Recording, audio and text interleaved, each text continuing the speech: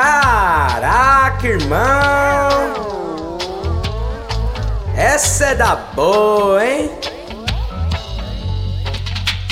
Pura qualidade na minha quebrada. Vinda diretamente da Jamaica. Rola aí pra rapa mais uma vez. Por mim, fico curtindo aqui até depois das 3.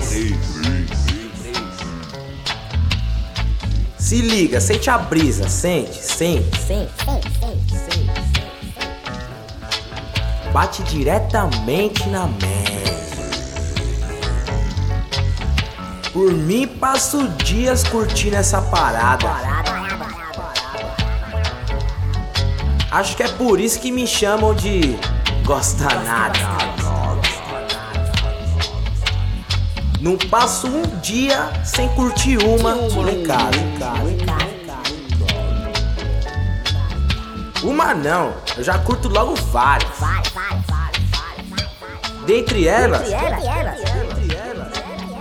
rap, rock and roll, psicodelia, hardcore e rap. É por isso que eu sempre falo: